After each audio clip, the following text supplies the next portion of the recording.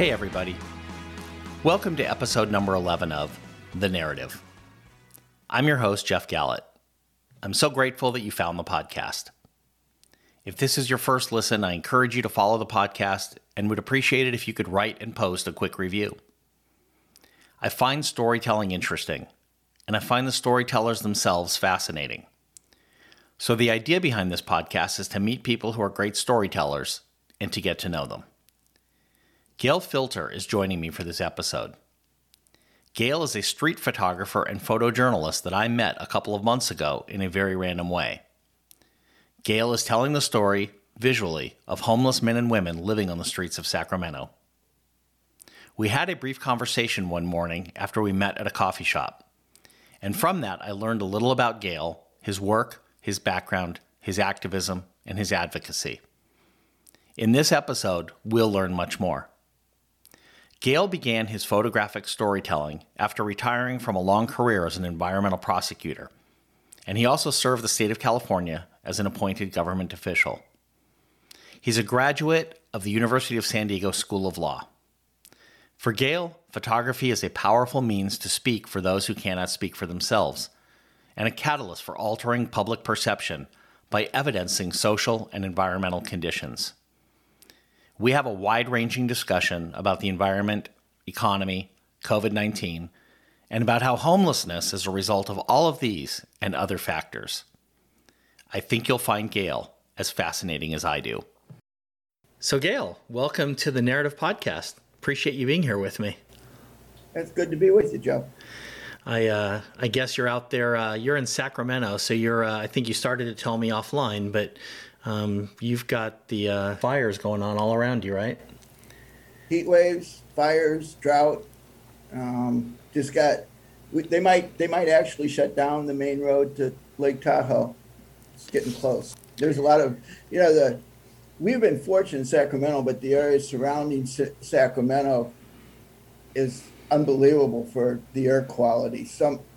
I think in some places near Tahoe, the AQI exceeded 500, and they stopped measuring after 500. 300's hazardous. So that's really, really bad stuff. So I want to, I'm going to introduce you here in a second and talk about how we met in our brief meeting that we had that led to this. But I do know that before, just pivoting off of what you just said, you're retired. You're an environmental lawyer. Is that correct? I was an environmental prosecutor. Okay. So a lot of my work, especially in the latter part of my career, was with white-collar environmental prosecutions and worker safety violations. So for the people who are listening, just some background on it. My wife and I were in Sacramento a couple of months ago visiting her family, and her brother is an artist, and her brother, the last time we were in Sacramento a few years ago, had done a show at Old Soul coffee shop. Mm-hmm. So we knew of Old Soul. So we got up in the morning and said, hey, let's go to Old Soul and get breakfast and get some coffee. And we're sitting at Old Soul, and this guy walks by us wearing a T-shirt that says Good Trouble on it, carrying a camera. And we live in Georgia. We looked over and said, hey, Good Trouble, John Lewis. And you walked over and we had a very brief conversation, very brief. And you told us that you're a photographer, and you pointed us to your Instagram page, and we kind of said our goodbyes and went back to our breakfast, and we followed you on Instagram. And I've got to tell you, I've just been completely blown away over the couple of months at seeing the work that you do, which prompted me to want you to be here, because the point of this podcast is to meet people who are storytellers and find out why they're such good storytellers. And this one's a little different because you're a very obviously visual storyteller, but your work is remarkable. And I just want to explore how you got there, especially from a beginning in working as a prosecutor into this work that you're doing. And I want you to explain to my listeners what the work is. Well, it would be remiss of me if I did not say that prior to becoming a prosecutor, I taught for a junior college in maximum security prisons for 10 years. So the point being is, in order to survive in a maximum security prison, you better be a darn good storyteller.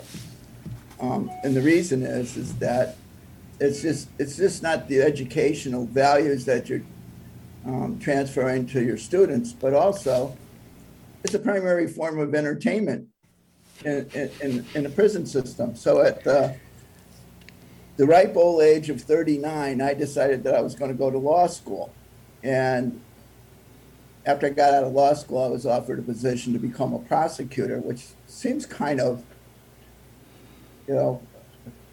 contradiction for someone who taught college classes in criminology and government to flip over to the prosecution side. But if you really stop to think about it, the prosecutor's duty is to do justice. And especially in these times, the justice, as we're all aware of throughout the country, is primarily focused on those that are above the law and the violations that may occur. But also, it seems to me a large part of that is that justice entails not only that those who consider themselves above the law, but also those who are beneath the protection of the law. So that's always been my interest, is the ones who don't get a fair shake. And and the reason I say this is my education served me well. My experience as an educator served me well because it easily transferred to telling stories in jury trials. And a number of judges and jury foremen who told me, he says, you're just really good at getting a story out of evidence. And that's really what a prosecutor does, is look at the evidence and try to assemble what the story is that's found in that evidence. So I think those skills served me well. And I continued to, when I was a prosecutor, I continued to teach other lawyers, environmental prosecutors. And then for 10 years, I worked for the District Attorneys Association and was a lobbyist. And if there's anything that tests your skills, it is a lobbyist who gets assigned 2 minutes to present a story to a legislative committee. Just unbelievable. And you realize there's going to be at least 15 or 20 other stories during that hearing. And what is it that you're going to do that make your story unique? It's really interesting. I'm a career marketer, and my job largely was to create stories, business stories, and then equip salespeople to then go out and sell those stories to prospective customers. And as you're describing it, it's not all that different. It's really not different. The lobbyist in the role of the salesperson, armed with whatever materials they have, that who behind the scenes has equipped them with the story to tell, and the legislator at the other end trying to determine what's in it for them to buy or sell. Yeah. Except when you're doing a criminal trial, then the good 12 people have to all agree that the story is a good one, which is, it's a different thing. You have to really start thinking about what you're really, really going to convey in the amount of time that you have.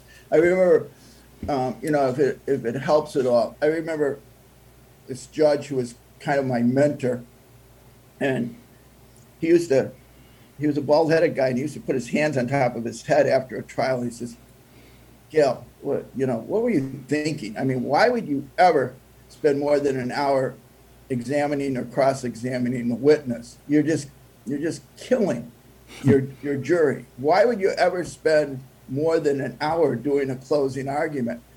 And the more I went on, the more I began to understand that he was right, because the attention span we have of people who we're trying to tell a story to, it isn't going to last very long. I mean, you're lucky if you got 10 minutes to get a message across, and more likely it's going to be 2 or 3 minutes.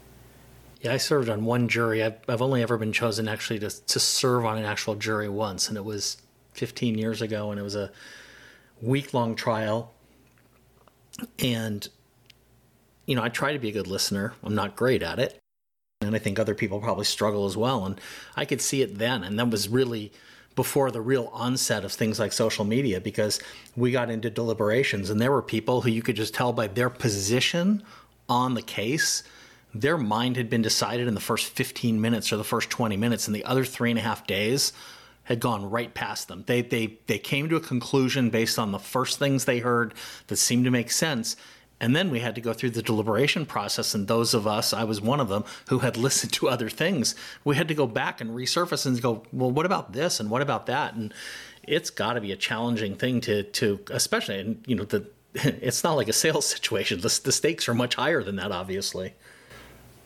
Yeah. And I think, I think the other thing is that you mentioned social media, and it seems to me that what I was doing 15 or 20 years ago in presenting trials to juries or bringing a story to the legislature, so much has changed through social media. It's actually, judges today are concerned about people going home after a day of sitting on a jury and going through social media to learn what it is they can about the case. And the messages in the social media may be so biased, that have right. absolutely no relevance whatsoever to the evidence in the trial, that it really undermines what the criminal justice system is about.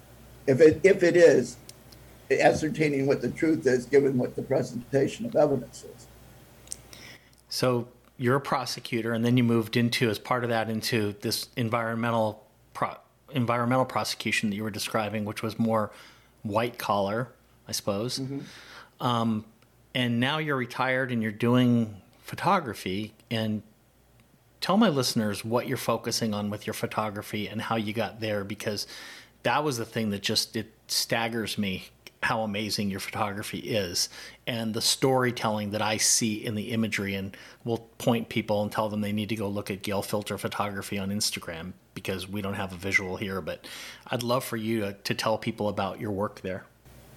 Well, I mean, I've been doing it for 5 years. I've been working with the homeless 5 years. And again, as I got into it, I became more and more interested in the injustices that occur among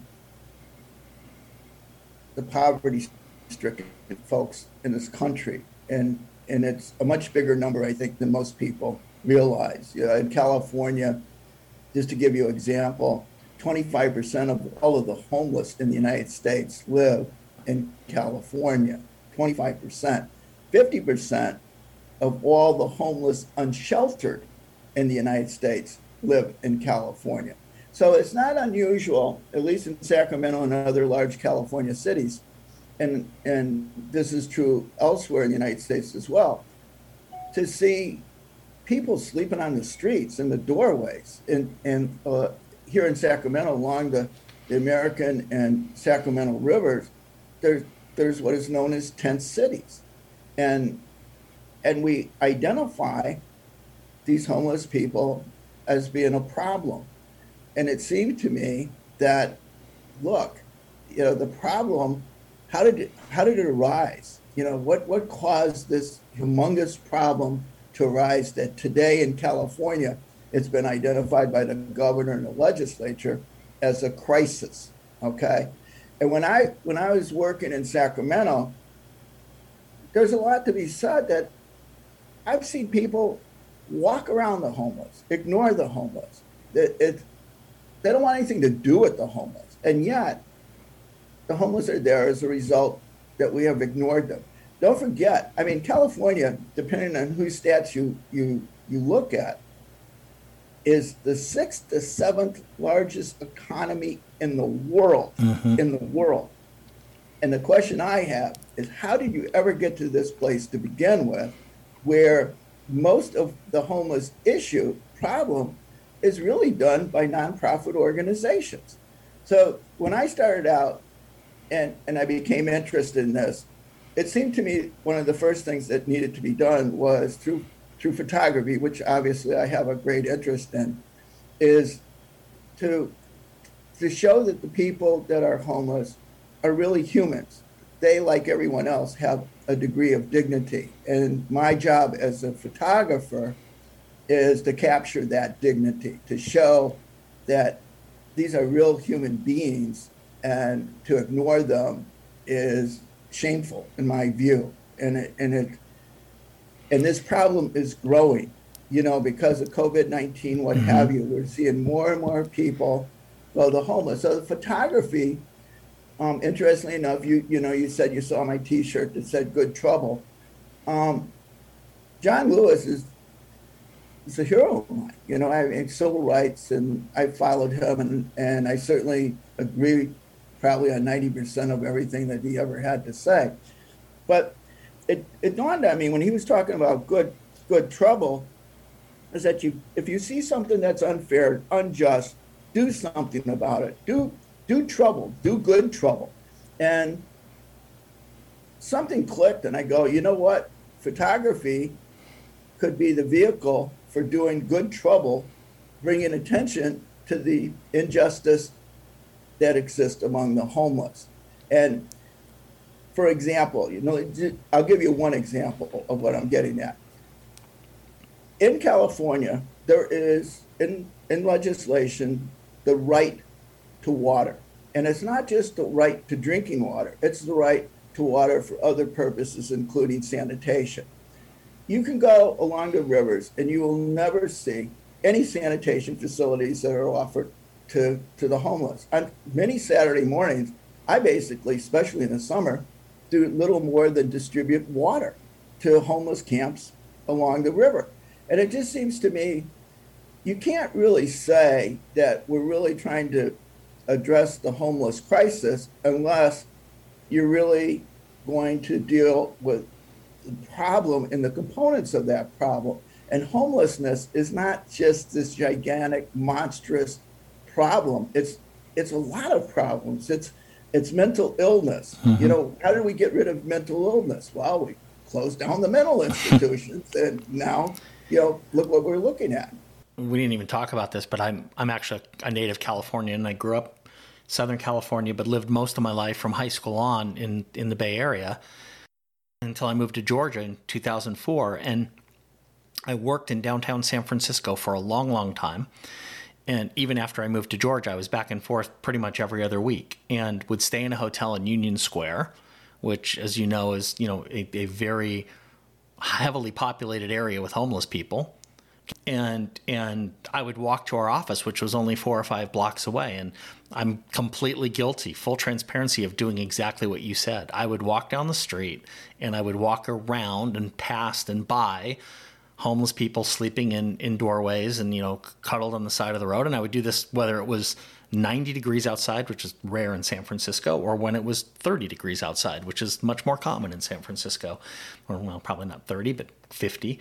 And my wife, who you met, came out to San Francisco with me for the first time, and we stayed in the same hotel in Union Square. And there's a Walgreens across the corner, and she went over to Walgreens and she filled a couple of bags. She brought a bunch of clothes with her.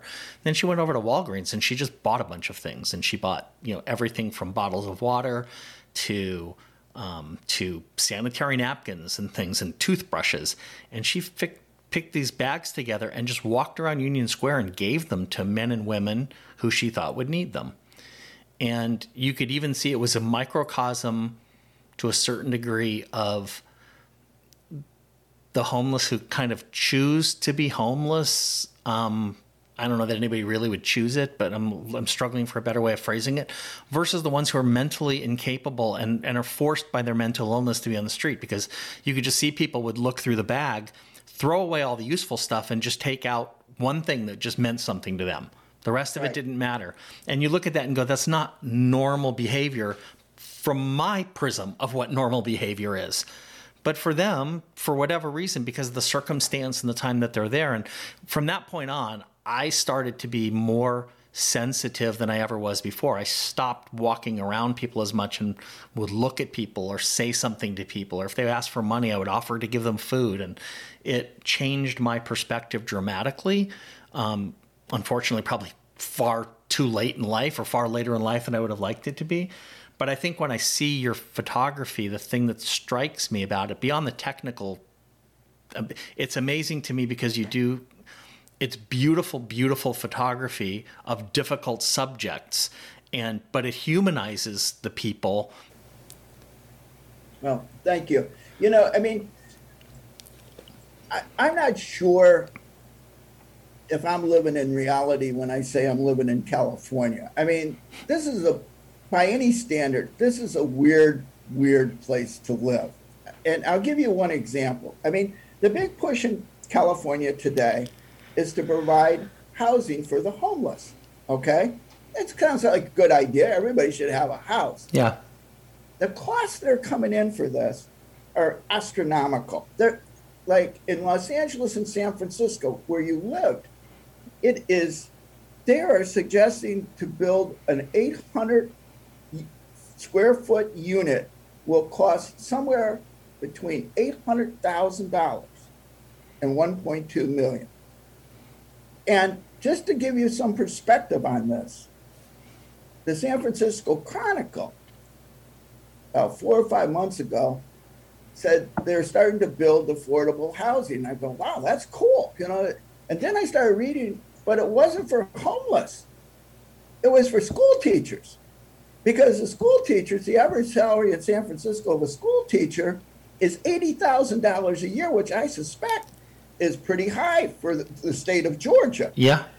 And they can't afford to live in San Francisco.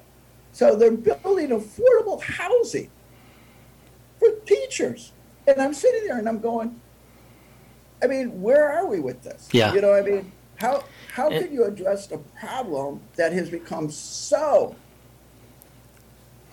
gargantuan in terms of expense and your government doesn't seem to have an answer, because the problem, no matter what the government does, seems to continue to grow. For example, we have these wildfires all through California. The stories about the people who are being displaced through the wildfires and becoming homeless is staggering. And some of these people, back in Paradise, you may recall the Paradise fire from a couple of years ago, they became homeless, and now they were living in areas along the Feather River where the second fire is occurring, and now they're becoming, I don't know, homeless. I mean, they have burned out from what they were, in effect, squatters.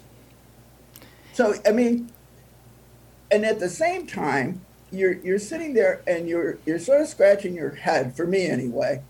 I had lunch with a doctor friend of mine the other day, and he's basically supporting a book that I'm doing on the homeless called Silent Prayers, a photography book. But his name's Skip, and he's as old as I am. He says, I don't know, Gale, I just don't have that much.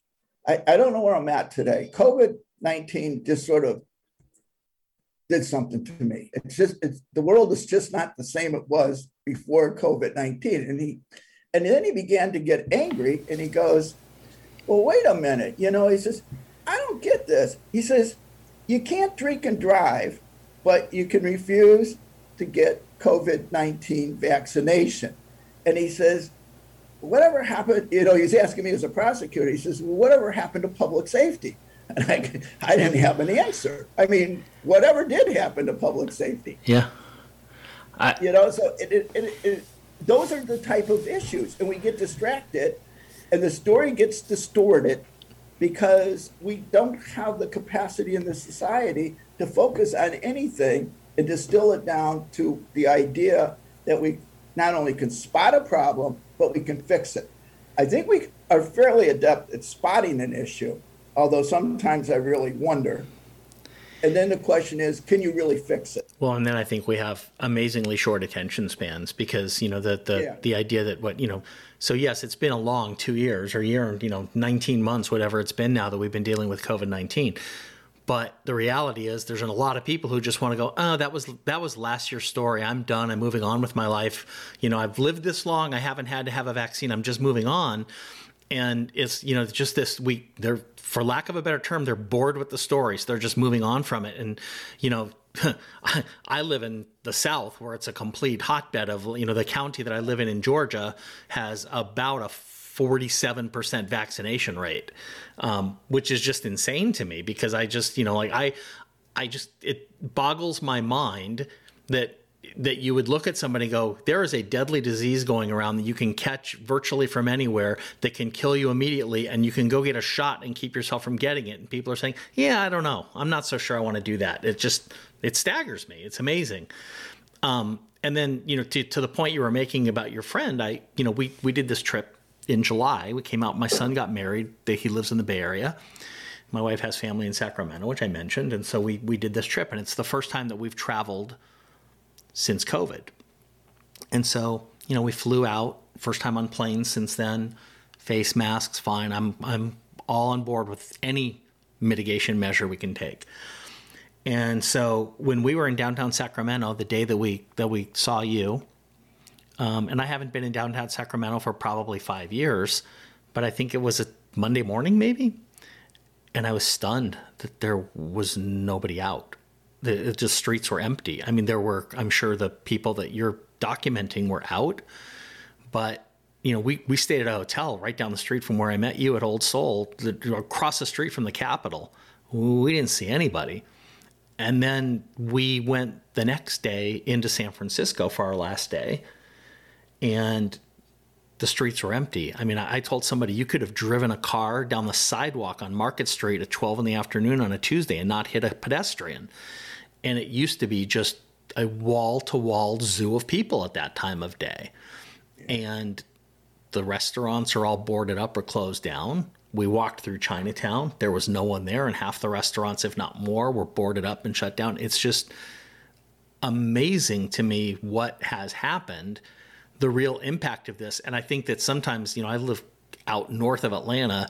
We don't have quite the same dynamics. We're not as much of a tourist-driven or business-driven economy where, I think a lot of the things in downtown San Francisco, maybe the same in Sacramento, the people are still there. They're just working from home or they're not coming to offices. So the businesses around them that support them aren't there. But going back to your point from before, how many of those people have become who work in these mom and pop restaurants and stores that will never come back potentially now become homeless as a result of this, and it just exacerbates the already bad situation. Yeah, I mean, in this gap, this what I'm seeing today is absolutely scary.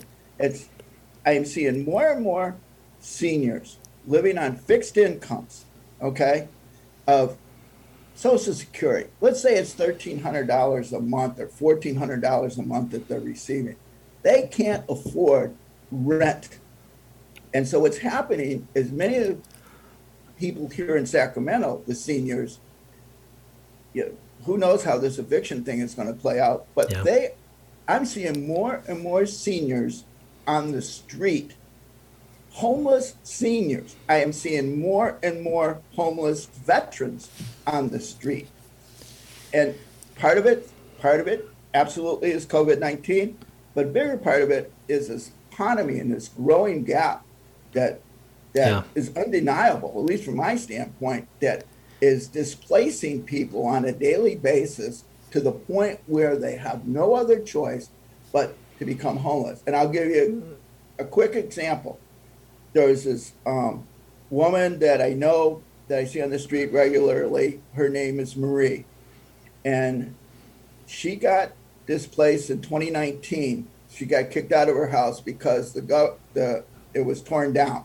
So she ended up being homeless. She's 54 years old. And she recently, maybe 3 or 4 months ago, got a job with Goodwill. They trained her. She works 40 hours a week. She's got health insurance. Probably makes somewhere in the vicinity of $2,200 a month, but she's still homeless. So what we are seeing is this growing number of, and nobody is really addressing it. Nobody is really putting together the data. What is the number of the working homeless that exists today in America?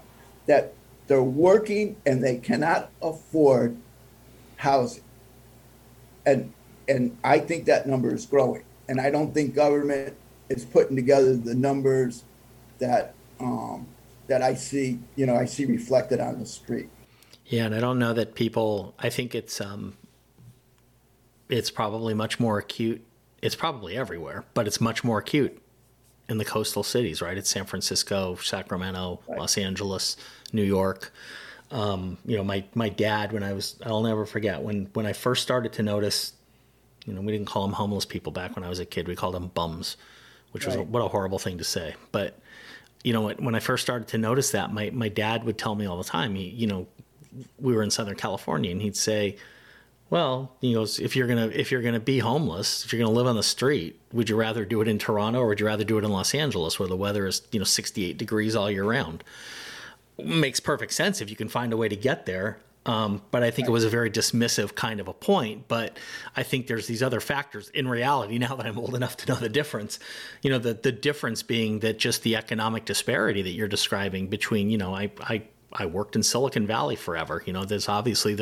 There's haves and have-nots in the Bay Area and in other places. And I would imagine Sacramento, because Sacramento is an interesting place. There's kind of two Californias, right? There's the coastal California, which is pretty liberal, and San Diego, Los Angeles, up through San Francisco. And then there's the Valley, which tends to be a lot more conservative. And Sacramento's kind of in the middle, right? It bridges those two to a certain degree. It's agricultural, but it's also a reasonably big city now. There's got to be some tension within the community there over that, just how people view the problem in that city, in that area. Well, I think two things, given what you said about Sacramento, let's not forget, this is a Democratic-controlled state. We have a Democratic governor, although, that's subject to question given the recall election in the next week or two. And we have a Democratic legislature, both in the Senate and the Assembly. And in Sacramento, I think the two things that one sees that is kind of interesting is, first, and I don't know if this is true in other California or West Coast cities, is we're seeing a movement of where they're creating shelters, for example. And they had a master plan in the city of Sacramento that was announced last week or the week before. And, just sort of close your eyes and think about this. So they're creating a tent city in Sacramento that is underneath one of the busiest freeways in all of Sacramento. So and it's a tent city, clearly. And so they're offering shelter to people there. And there is if you know anything about freeways, ask yourself or ask your listeners who think or listening to this, do you know anyone who lives under a freeway? Do you know anyone who has a business that they run under a freeway? And if you don't, or if you do, which I suspect nobody knows anybody who lives under a freeway, why is that? And the reason is because the freeway pollution is mind-boggling. It's staggering. The Air Resources Board of the state of California says no one should live any closer than 1,000 feet to a freeway. So what's happening, I think, is under the pretext of shelter, we're basically hiding people. We're sticking them on freeways and saying that we're offering shelter under some sort of liberal, posturing. And the question becomes, are we disclosing to those people that, one, it is not safe to live under a freeway? Two, are you looking at pre-existing conditions, health conditions, before we locate them under there? And third, are you doing any monitoring to see whether it's really safe to be under there? And the answer to each of those questions is no. Yeah, of course not. Of course not. And so I don't see where that's really progressive. And then the other big thing of this master plan that was really interesting, given what we were talking about earlier, about the inequity that exists between the rich and the poor, is that a lot of the communities in Sacramento said, not in my backyard. So what happened is they created the master plan, but the master plan doesn't extend to all of the communities of Sacramento. So the ones that are rich aren't going to get any shelters or, these communities of mini houses, for lack of a better description. And indeed, as I was looking at the master plan, is like one of these places is a brownfield, which means that the ground that it's on has toxicity in it, harmful. So that has to be cleaned. But who do you know would say, hey, you know what? I really like this location, but once we clean the soil, I'm going to build a house there. You would have to think 3 or 4 times before you would say, I don't even know if that's good. I'm just doing the mental math in my head about the what is going to be the long-term healthcare cost impact of all of this down the road for all these people that are going to be moved there. And it's probably going to be greater than it would be to actually locate them someplace different and put up shelter that is not exposing them to those kinds of things. I mean, it's almost like, we're going to solve a problem without actually thinking through what a real solution might be. And then I'm also doing the mental math, even from where we first started the conversation to, climate change, your environmental background, the things that climate change has caused, creating fires, displacing people. Those people are then forced to live in homeless camps under a freeway where they're exposed to this high pollution rate, and they're going to probably end up with much higher instances of cancer and other things down the road. And it's like just this vicious cycle. Yeah, and the thing is we're not being told about this as to what the consequences of the policy is. It's sort of like instant gratification. We're doing something now, but we're really not looking down the road as to what this is going to occur, what's going to occur. And you're absolutely correct that the healthcare cost is already staggering for the homeless throughout the state of California. And what's going to happen is we got into this discussion the other day, some friends of mine, it says, so you're going to create all of these shelters and what have you, and then basically what you're doing is you're creating another monstrous bureaucracy to deal with those issues. And by the way, those issues are not easy ones. It's in all honesty, in my experience, out of the homeless population that I have dealt with over the last 5 years, maybe 20-25% have what's required to re-enter society and work. I don't know what people are thinking, but basically what you're doing is if you're putting people in a housing, isn't that something like a prison in terms of you're warehousing or shelving people? And what happens once you're in there? What happens to you? And a lot of the homeless people say, we don't want anything to do with that. It sounds like jail. Yeah. I mean, it actually sounds a lot like hasn't the entire movement been, from a civil rights perspective, to get away from projects? Because that's exactly what the projects were. Not for homeless people necessarily, but for people we wanted to warehouse away from everybody else. Because under the premise of that's going to be low cost, low income housing that they can afford. Right. And the big thing you never hear stated, and I'll be honest with you, I haven't heard this, is, well, how do we reintegrate this segment of society into our community? And it's going to be extremely difficult if you don't even, for example, allow the shelters to be placed in your neighborhood. Right. Because by saying it's not in my neighborhood, you're saying this is not my problem. Yeah. This is somebody else's problem, right? Yeah, I mean, it's interesting. I think that one of the things I commented a while back on one of your photos in your Good Trouble series, you had a photo of a guy who had been released from prison, and I think I commented that we've in prison's an example of there really isn't any rehab that's done to prepare anybody to be reintegrated back into society in a meaningful way. I think you commented back that, with your background as a prosecutor, you absolutely knew that. And this is almost the same thing without the crime being committed. And it's crazy to think about it that way. But, it doesn't, I think the nuanced difference between those two approaches isn't very nuanced. No, I mean,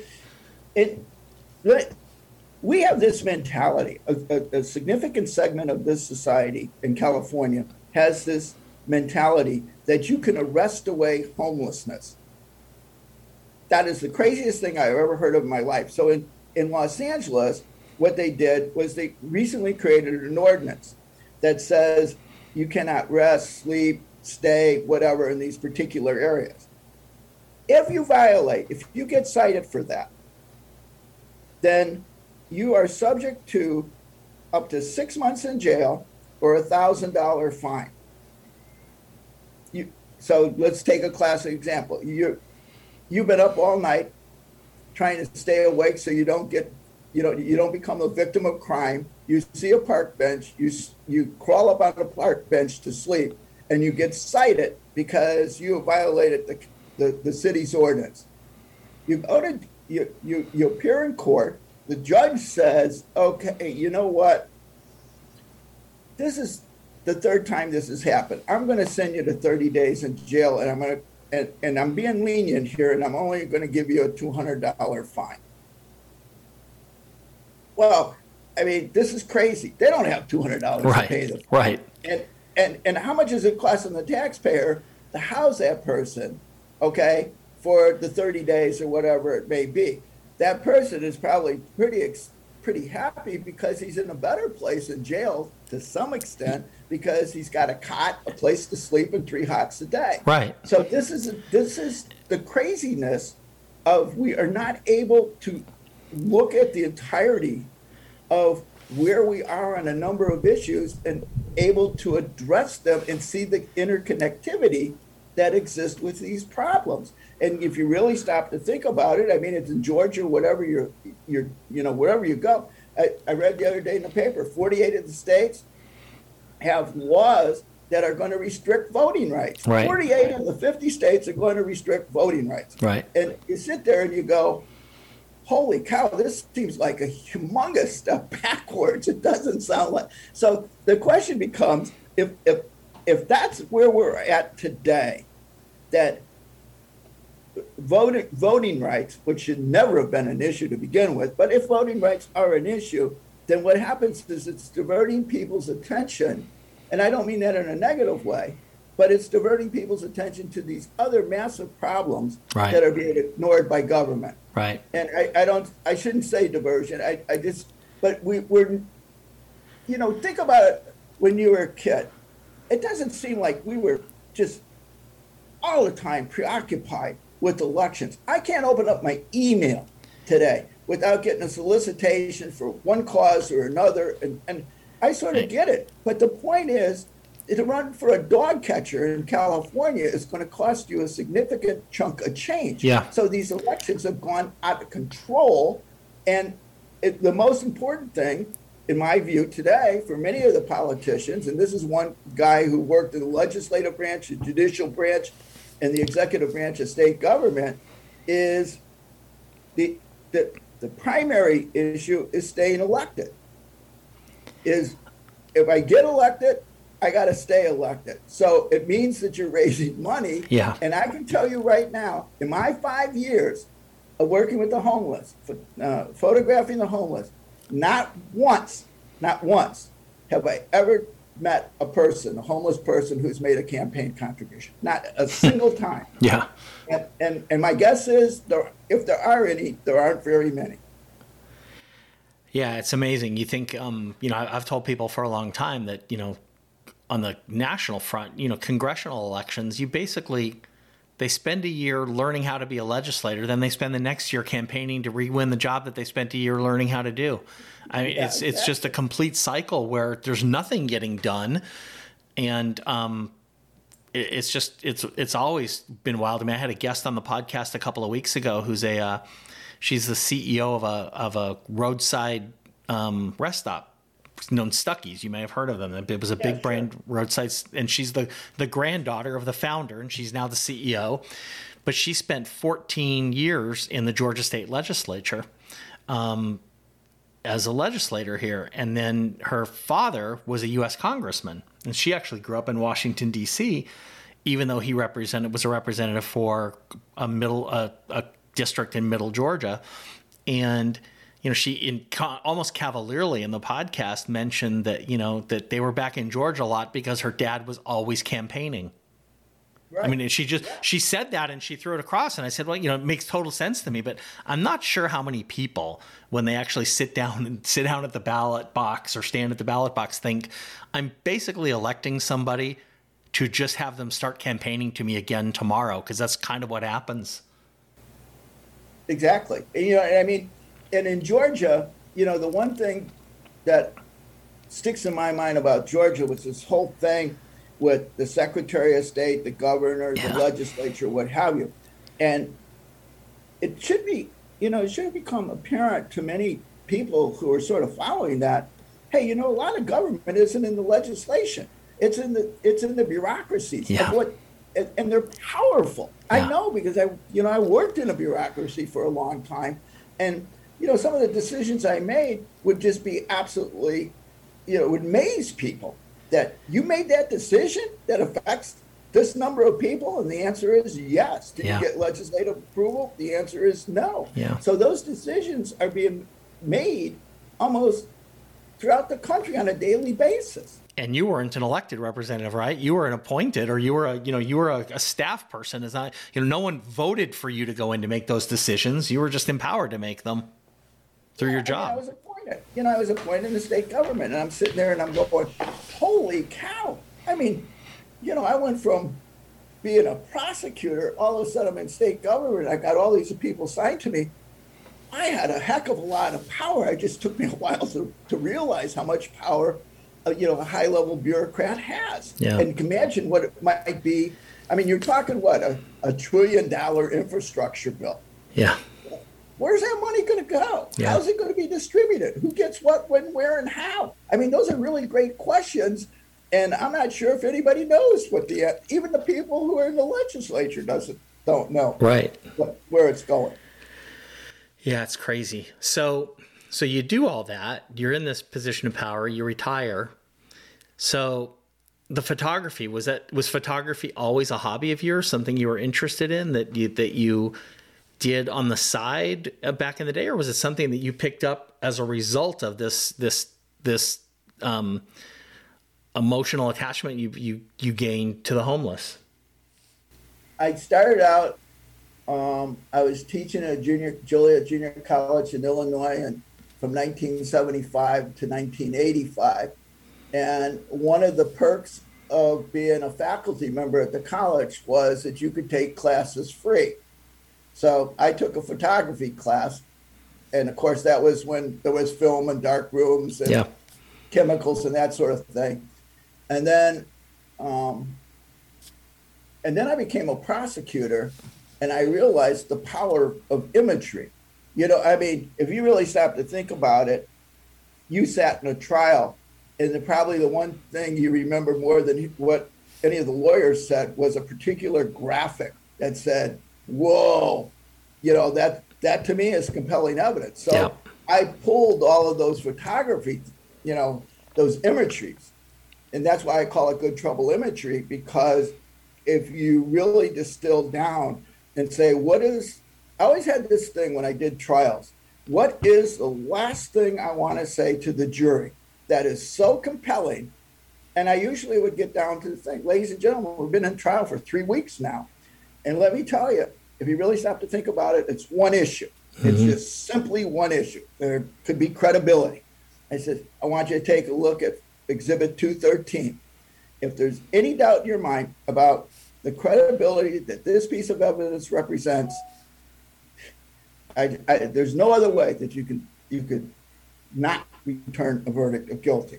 And that's what it's always about. Stop to think about what great storytelling is. It's always distilling it down, especially given the attention span, distilling it down to one or two things that sort of grip a person. It says, whoa. And so that's what I try to do in photography. And I don't mind telling people I'm no great photographer, but the two things that I've always found in photography, especially photographing homeless people, are the eyes. The eyes are so powerful. Mm-hmm. You can see the despair. You can see, I call them the eyes of silent prayers. You look in those eyes and they're asking for help. And the other thing is I do a lot of imagery relating to homeless people's hands. And if you've ever taken a close look at homeless people's hands, wow, I mean, those photos tell stories on themselves. They're filthy, they're dirty, that means there's no water. So what could I do more? I can write. I was trained to write, but it seems to me that in today's society, if you don't have something that is really powerful and compelling, you're not going to go very far with it in terms of storytelling. So how are you telling? So you're telling the stories. Obviously, I've seen and been exposed to the Instagram that you've got. But what else do you do with the images? You mentioned that you're working on a book of the photography. What other avenues are you exploring, or have you explored, to actually get the imagery in front of people, other than the random person you meet at a coffee shop in Sacramento like me? Actually, I've had 2 exhibits this year, and there'll be a third coming up at a new gallery that's open, 11,000 square foot gallery that's going to be opening up in September. And right now, one of the things that I've been doing that really kind of interests me is maybe 2 weeks ago, I started this series called the Riveter series. And I'm sure most people know about Rosie the Riveter.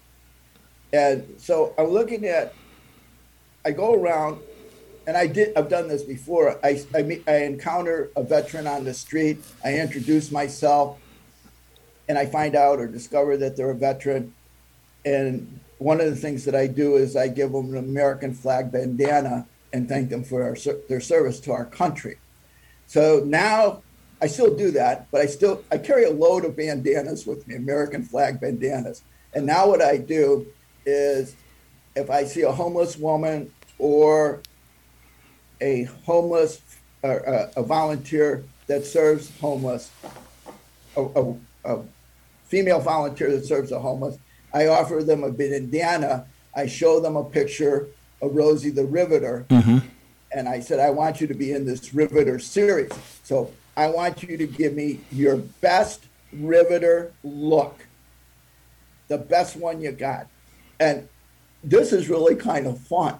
This is like, and they know who Rosie the Riveter is. It says, is that the lady that, with the arm up like that? Yeah. I says, yeah. And she said, well, I like her. And so, you get they start telling you the story because they want to do Rosie. And that's pretty cool. Yeah. And, that's where I'm at right now. That's, it's not a thing for me of making money or any of that stuff. It's just simply doing what Lewis said, is drawing attention to problem, and hopefully that allows people to see the problem in a way that is different, that is presented to them through the media. So when you're approaching, just going onto it, like the bare details of it, when you're approaching a homeless veteran or a homeless person on the street or one of these women, is there an initial reluctance or reticence on people's part to actually be photographed? Do they feel like that you're somehow taking advantage of them, or is there more of a feeling of? I work 2 areas. I go to those areas. And so over the years, I've become known in those areas. But the biggest thing I have going for me that really helps, and a lot of your listeners are not going to be able to do this under any circumstances, is to be 75 years old. Because at 75 years old, you're no longer a threat. You understand? They look at you and go, hey, the old guy doesn't seem... Yeah, he's not going to roll me.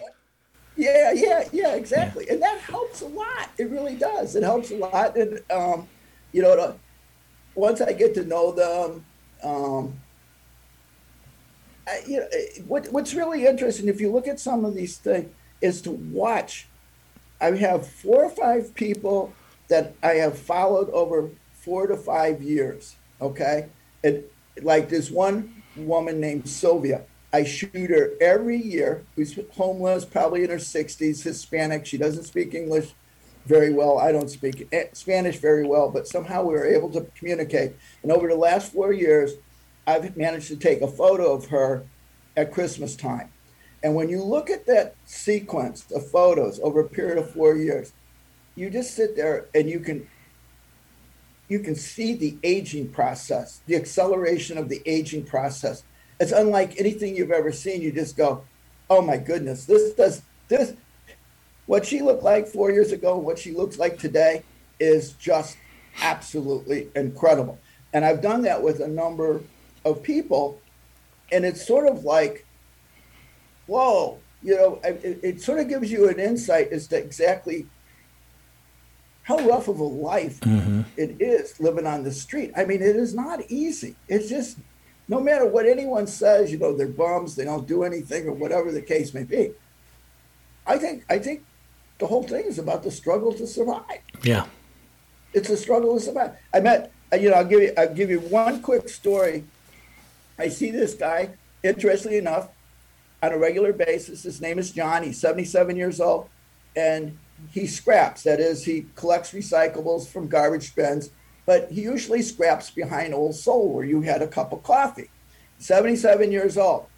So I've gotten to know him. At first, he was really wary of me. What's the camera for? And then that's the other thing. I carry a very small camera, a little Fuji X100V, and the reason is I don't want to intimidate anybody with a big lens or any of that stuff. Yeah. And so I'm talking to John, and John says, well, I'm not homeless. And I says, whoa. He says, but I am scared to death I will become homeless. I have to scrap to survive. And I'm sitting there, 77-year-old American male who has worked all his life, and he lives in fear that he's going to end up on the street. There is something the matter, fundamentally wrong, in my view, that so many people in our country have to face that outcome, or that possible life-altering impact. And it just seems to me that we are missing something along the way. Yeah, I can't think of a scarier prospect, and I agree with you that it is staggering, and it's probably a good place for us to end. So just like you said, in a good court case where you want to end on something that people are going to remember, I think that's a good one for people to remember. So quickly though, before, as a pivot, and I didn't give you any warning on this, I'm ending all the podcasts with a couple of little questions just to give people some breadth and depth around the various personalities that they're meeting on the podcast. So I've got some questions for you. One is there a recent movie or documentary or show that you've seen or binge watched that you would recommend to the listeners? Well, my favorite is Breaking Bad. That's number one on my list. And I've watched other things. Yeah. I go to the old movies. I like the old movies. Okay. How about a book or an artist, a photographer, somebody that people may not have been exposed to other than yourself? Because I think we'll give some nice exposure to you, but that you might tell people they should go look at that's doing something meaningful to you. Well, I mean, when I was teaching government, students used to cringe when I said part of your reading list is Robert Caro's The Power Broker. And if you want to ever have any understanding about American politics and the power of bureaucracy, read The Power Broker, the story of Robert Moses of New York, person most people have never heard of, but had power that would match the Roosevelts. Incredible story. Great. And Carol, of course, the guy that did all of the Lyndon B. Johnson things, but The Power Broker is top drawer. And then I noticed on your Instagram, and I've seen a couple of other things around you that you've taken part in, that there's a couple, at least one charity that you've been involved with. Do you want to mention that to people if they want to get involved and find some way to help out the people that you're working with?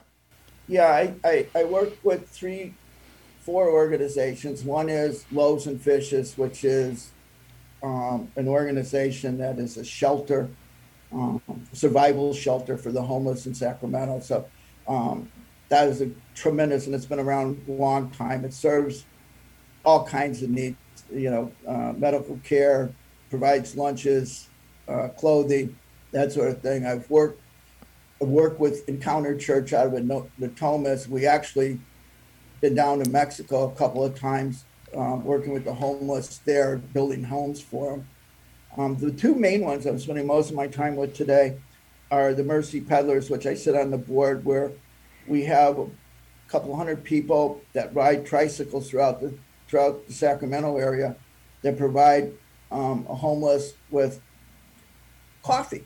The Sister Libby who runs it says, it's live in the present. Live in the present. Share a cup of coffee with a homeless person, and one of the best. I saw one of the tricycles with the coffee on it at the grove of trees behind the Capitol when we were walking to Old Soul that morning. I had no idea what it was from. I just saw that there was somebody there who had an urn of coffee or a cooler of coffee on the back of a tricycle, and thought that's kind of cool. I didn't even realize what the genesis of that was. So very cool. Yeah, exactly. And the thing is, those people that go out regularly, they are able to roll up, so to speak, on the homeless and actually call people by their names because they do it regularly. And that's huge. You see somebody, hey, John, how you doing? Haven't seen you in a week or two. What's been going on? Gale, thank you so much for joining me today and for telling the story of these amazing people, and continue the good work. I really appreciate it. Okay. Thanks, Jeff. And remember, there's no vaccine for homelessness. Thanks for listening to today's episode of The Narrative. Your feedback is always welcomed, as are your shares and, of course, your reviews. Please subscribe and review The Narrative on your podcast platform of choice, including Apple Podcasts, Spotify, and Google Podcasts.